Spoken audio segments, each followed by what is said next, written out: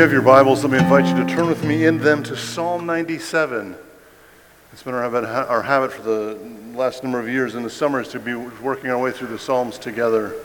This morning we give our attention to Psalm 97. As I shared last week about our ministry on campus, I just want to continue to remind you that in about 2.5 weeks, town's going to start filling up as the dorms open up and students make their way this way, and we'd love for you to be praying for us and others as we seek to serve the campus and reaching out to students with the gospel.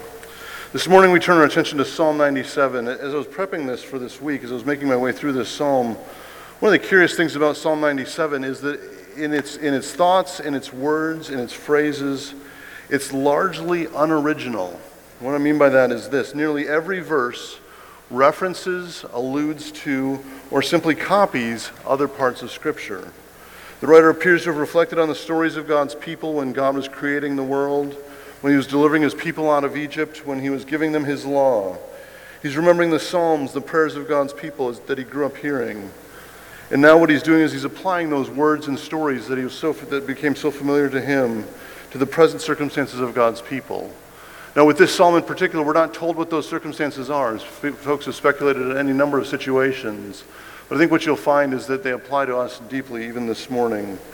And in writing this way, this psalm is a great model for us. It's a reminder of what Paul wrote to the church in Rome, that whatever was written in former days was written for our instruction, that through endurance and through the encouragement of the Scriptures, we might have hope. Part of our prayer with the Scriptures themselves is to remember that God has given them so that we might have hope, so that we might be instructed not only in how to live, but what it looks like to love him, what it looks like to know him, what it looks like to follow him. And so this morning we give our attention specifically to Psalm 97. Would you hear now the word of the Lord as I read to us the entirety of Psalm 97? The Lord reigns, let the earth rejoice, let the many coastlands be glad. Clouds and thick darkness are all around him, righteousness and justice are the foundation of his throne. Fire goes before him and burns up his adversaries all around. His lightnings light up the world, the earth sees and trembles, the mountains melt like wax before the Lord of all the earth. The heavens proclaim his righteousness, and all the peoples see his glory. All worshippers of images are put to shame, who make their boast in worthless idols. Worship him, all you gods. Zion hears and is glad, and the daughters of Judah rejoice. Because of your judgments, O Lord, for you, O Lord, are most high over all the earth. You are exalted far above all gods.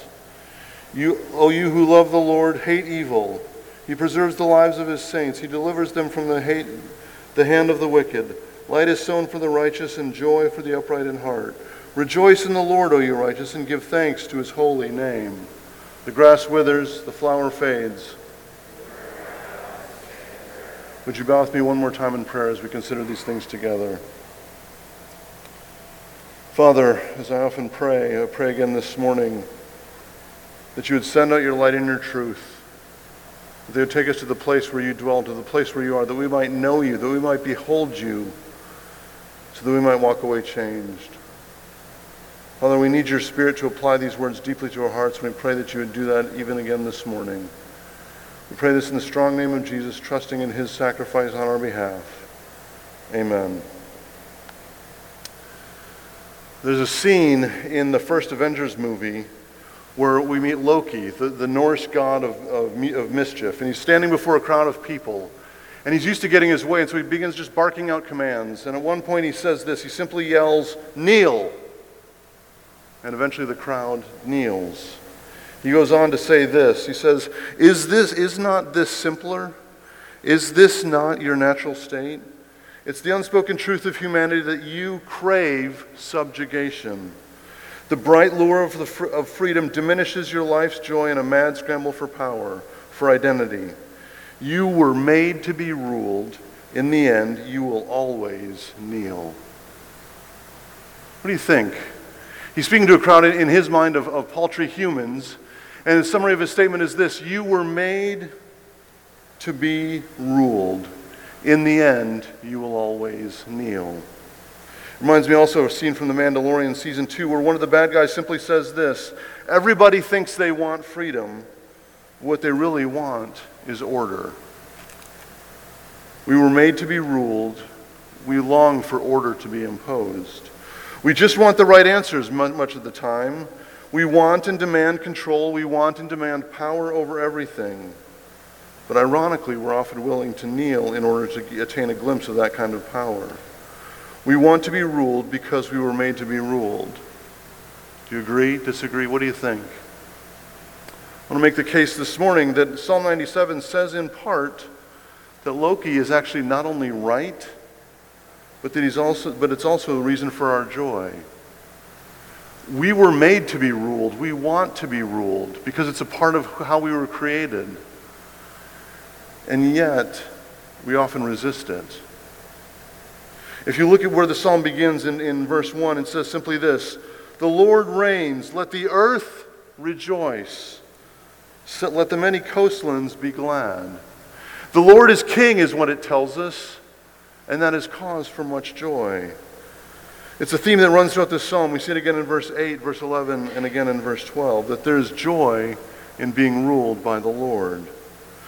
The question then becomes for us, what is it about the Lord himself and his rule that leads God's people to joy? What is it that makes us in our state such as it is, where we want to be ruled, where we find being ruled by God himself to be a source of joy? In the first 5 verses in particular, but running throughout the whole psalm, one of the themes of this psalm is this. It's very simply the statement that we see, where we see the greatness of God, that God himself is great. Look again at the second part of verse 1. It says, "Let the earth rejoice," and then it says this: "Let the many coastlands be glad." A key throughout this whole psalm is that the Lord himself has in view the whole earth. In verse 1 there, the phrase "the coastlands" that speaks of the islands in the farthest seas. Imagine being in the Middle East and thinking what would be the other side of the earth? What's the farthest we could go? He's saying, imagine the farthest islands. Even there, the people would be glad at the Lord's ruling over them. The Lord here, of course, the small caps in your Bibles, is the personal name of God given to his people, reminding them that he is a God who keeps his promises. And what's fascinating about this statement is in the culture in which this was written, no one else thought this way. You see, the statement here is that the Lord himself is not bound to places, to objects, to regions, and to statues. But that's what everyone else around the people of Israel would have been familiar with. That their gods would have been bound to, they would have sat on top of the nearest mountain. That they would overlook the crops that were there in the region. That they would have upheld the city walls. That they would have existed in the temples with the statues. But the statement here is something altogether different. The statement here is that God himself is global. And that's part of his greatness. He has the whole earth in view. Again, look with me again through the text itself. Look at verse 5. It says this, he's there spoken of as the Lord of all the earth. In verse 6, the heavens proclaim his righteousness, and all the peoples see his glory. Our God is global, and that's a source for joy. But as we keep moving through the psalm, look into verse 2. Clouds and thick darkness are all around him. God is global, but God is also hidden. These verses seem to echo God appearing on Mount Sinai to give his people their law back in Exodus chapters 19 through 24. And the reminder is this: we can't actually see him. And yet, even as hidden as he is behind the clouds and the thick darkness, he has made himself known. Think about this from Isaiah 55. "For my thoughts are not your thoughts, neither are my ways your ways, declares the Lord. For as the heavens are higher than the earth, so are my ways higher than your ways, and my thoughts than your thoughts." The statement, the idea is this, that God is hidden, that on some level we can understand him, we can hear him, we can know him, and yet we can never know him fully, because he is God and we are not. We added this in the second part of verse 2. He goes on to say this: "Righteousness and justice are the foundation of his throne. God himself is truth." God himself is truth. Psalm 103 says something similar. "The Lord works righteousness and justice for all who are oppressed." His judgments stand true to affect those who are being oppressed, to set us free from all oppression. And finally, as we look through 3 through 5, it's almost too much to try to summarize verses 3 through 5 in one word. The best I can do is to say this: that when we speak of the greatness of God, we're speaking of nothing less than his absolute power. Look at the images in verses 3 through 5. What words would you give to these? Fire goes before him and burns up his adversaries all around. His lightnings light up the world. The earth sees and trembles. The mountains melt like wax before the Lord of all the earth.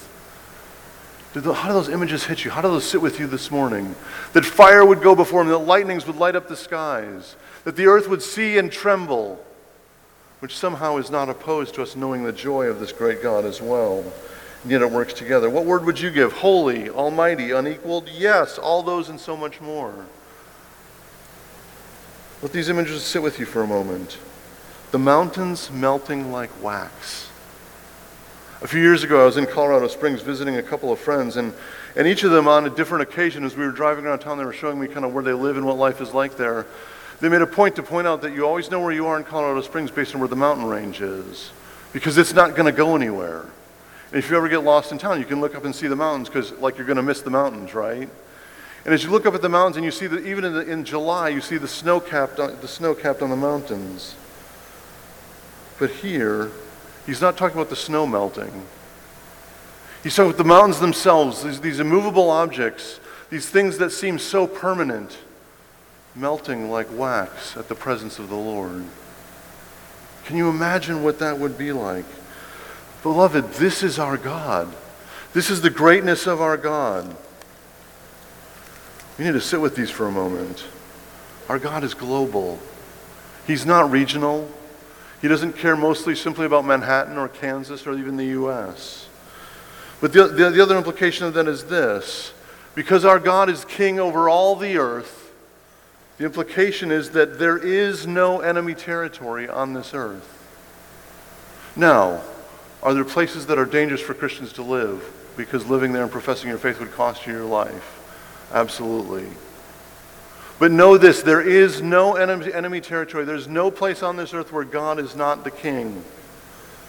Not schools, not the homes you grew up in, not your past, not your present, not your future, not your place of employment, not that side of town where we wouldn't dare live or go at the wrong time of day. There is no place where God is not king. There is no enemy territory. But at the same time, we can acknowledge together that God is hidden from us in many ways. We will not understand what he's doing or why he's doing it or how he's doing it. It will often not be easy, but that doesn't mean you're doing it wrong. It doesn't mean that God has forgotten you or that God has left you. It simply means this: his ways are not the same as your ways. And in our very finite wisdom, his ways will always be right and true, and ours will always fall short.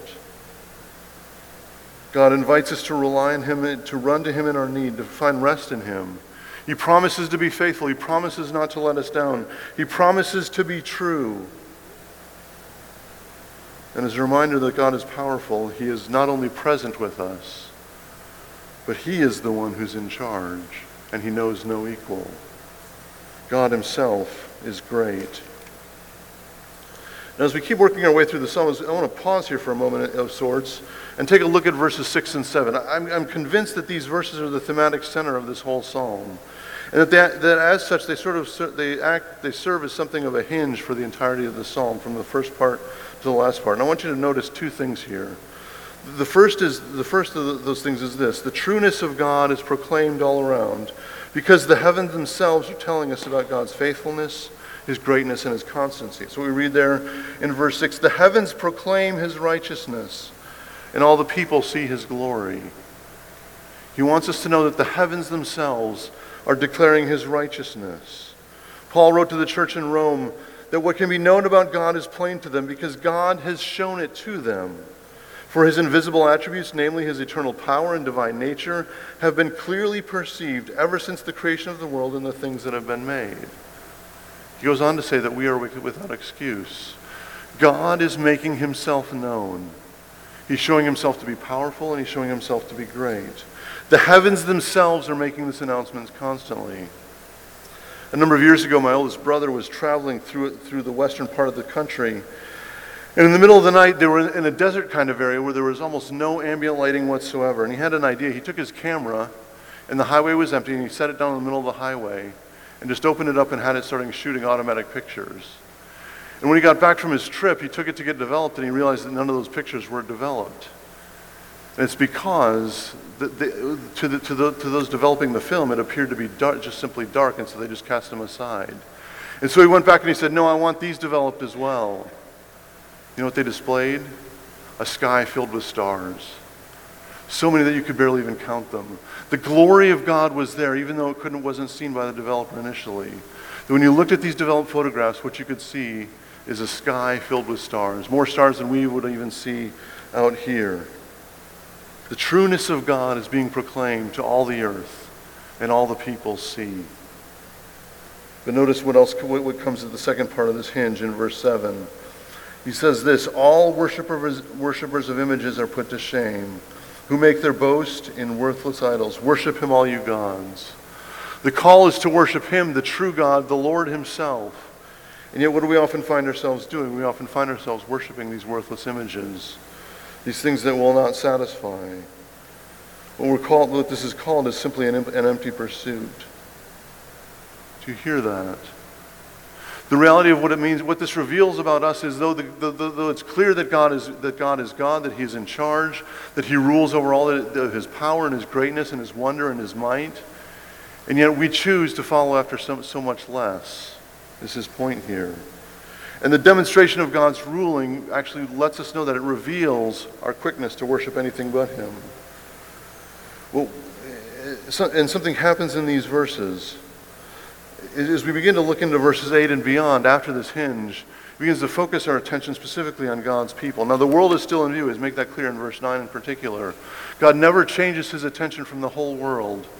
And look what we see beginning in verse 8. And what we're going to notice here is that not only is God great, but God is indeed good.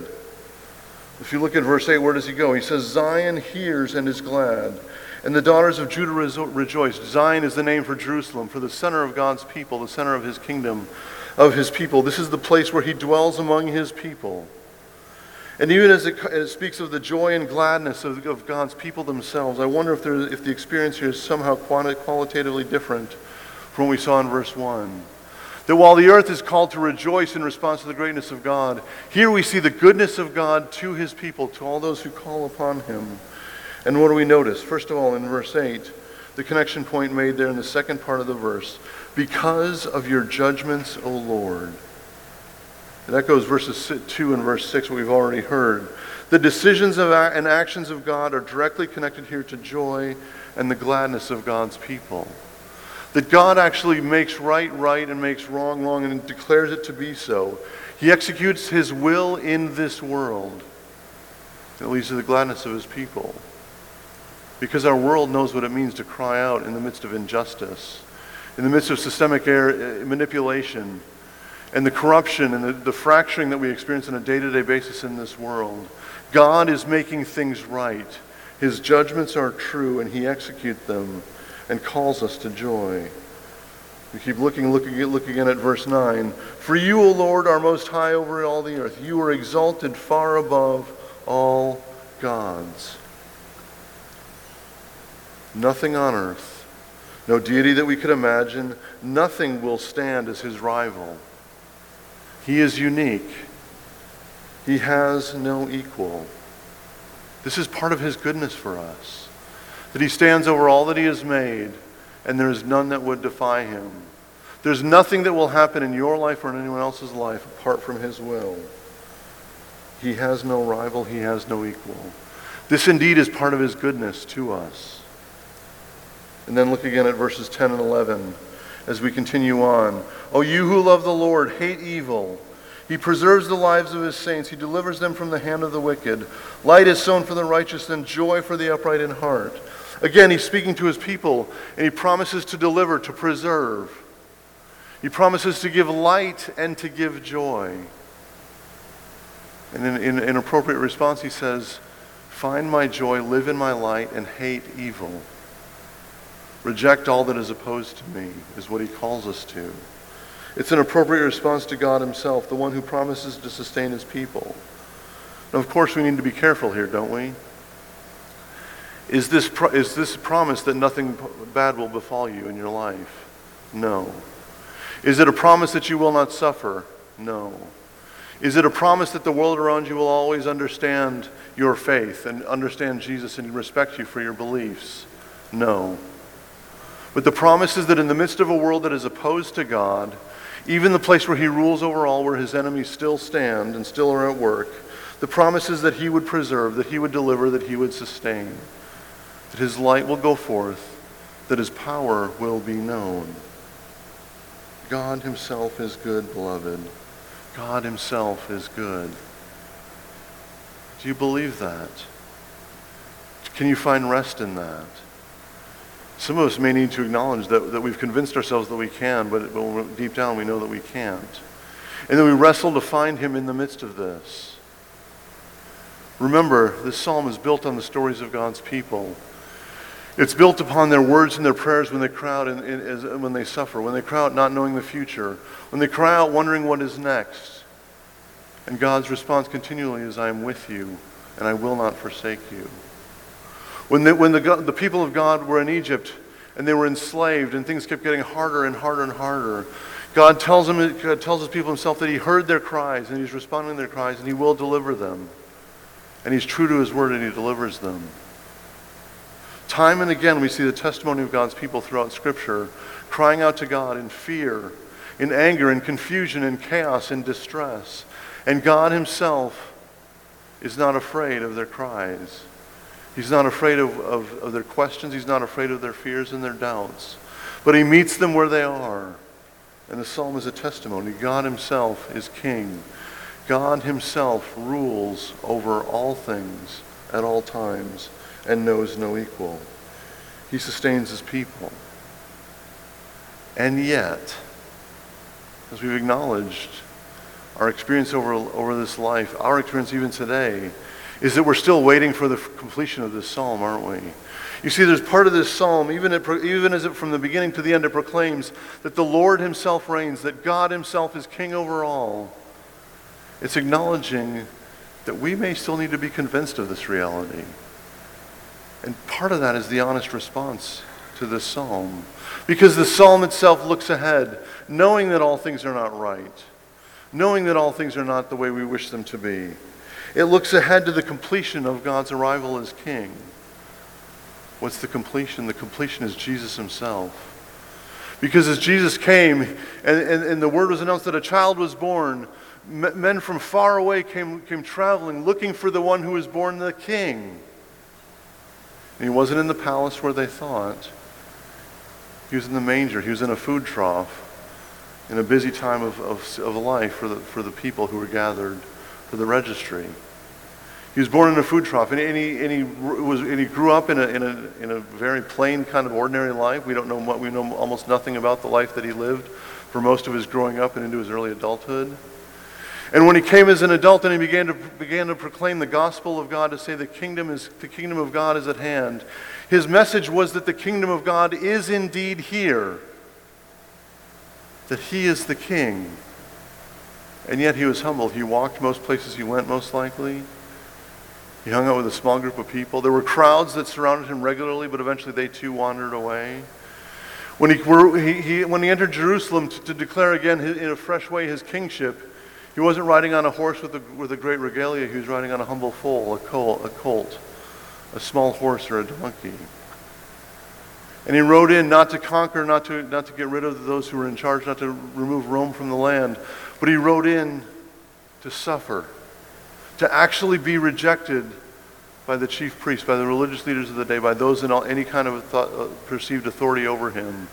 They simply rejected him flat out. And then he went on to die. And we thought we were done with this king. And then he rose again from the dead to declare that he is the king that has come to prove once and for all that God himself rules over all things, that he is great and that he is good. And some years later after those events, as God's people continue to reflect on the whole of the scriptures, we can turn to Colossians 1 and hear these words regarding this same king. Chapter 1 of Colossians, verses 15, beginning of verse 15. He is the image of the invisible God. Might we say the hidden God? Jesus is his image. The firstborn of all creation, for by him all things were created in heaven and on earth, visible and invisible, whether thrones or dominions or rulers or authorities, all things were created through him and for him. And he is before all things, and in him all things hold together. He is indeed the King. Jumping to chapter 2 of Colossians, we read these words. See to it that no one takes you captive by philosophy and empty deceit, according to human tradition, according to the elemental spirits of the world, and not according to Christ. For in him the whole fullness of deity dwells bodily. And you have been filled in him who is the head of all rule and authority. Beloved, this is our Lord. This is our King. This is the one who came humble, who died, and who lives again. Your God, your King, is great. He is powerful. He is hidden. He is global. He is over all the earth. But he is also good. And in him all the fullness of deity dwells bodily. It's good that we want to be ruled. We were made to be ruled. We were made to hear the voice of God. We see it from the earliest pages of Scripture as God speaks through chapter 1 of Genesis. And even as he begins the command to Adam and Eve and what they can eat and what they cannot eat, and he sets them free in the garden to work and to live, we hear that we were never created to be absent from this God, to be independent of him. But from the very beginning, we were made to hear his voice and to follow him and to know him. This is our King. But let's circle back to verse 7, which I think, again, is the very center of the psalm. All worshipers of images are put to shame, who make their boast in worthless idols. Worship him, all you gods.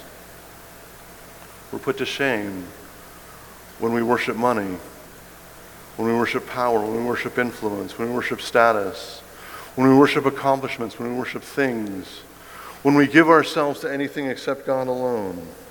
But that's who we are, isn't it? One writer, a man named David Foster Wallace, a number of years ago, giving this commencement address, you may have heard some of these words before, said this to the graduating class of Kenyon College a number of years ago. He said, in the day-to-day trenches of adult life, there is actually no such thing as atheism. There's no such thing as not worshiping. Everybody worships. The only choice we get is what to worship. Everybody worships. But he goes on to say this, and again, I think he's going to err here shortly in these words that I say, but it's important for us to hear. He says the compelling reason for this, maybe for maybe choosing some sort of God or spiritual type thing to worship, is that pretty much anything else that you worship will eat you alive. In other words, we choose something spiritual to worship. We choose religion because anything else will eat us alive. He goes on to say this, if you worship money and things, if they are where you tap real meaning in life, then you will never have enough. Never feel you have enough. It's the truth. Worship your body and beauty and sexual allure, and you will always feel ugly. And when time and age start showing, you will die a million deaths before they finally grieve you. Worship power, and you will end up feeling weak and afraid. And you will need even more power over others to numb you to your own fear. Worship your intellect, being seen as smart, and you will end up feeling stupid, a fraud, always on the verge of being found out. Again, pretty much anything else you worship will eat you alive.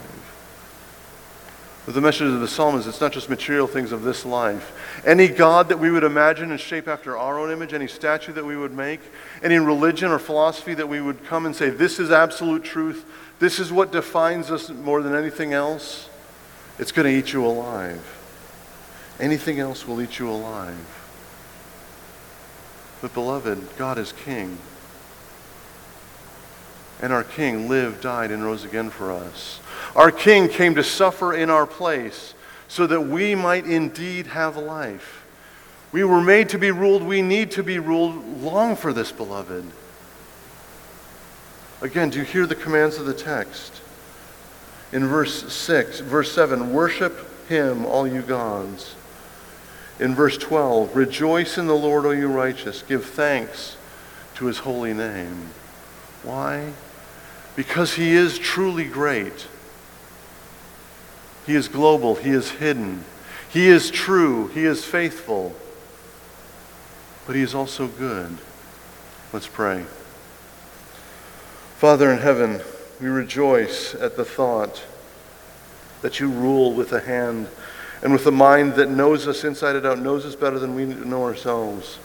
You know what we need so deeply that you pray for us by your Spirit even when we don't know what to pray for. Father, even as we struggle to worship so much in this life and rely and rest in the things of this world, remind us that you indeed are King over all of it. In your name we pray, Lord Jesus. Amen.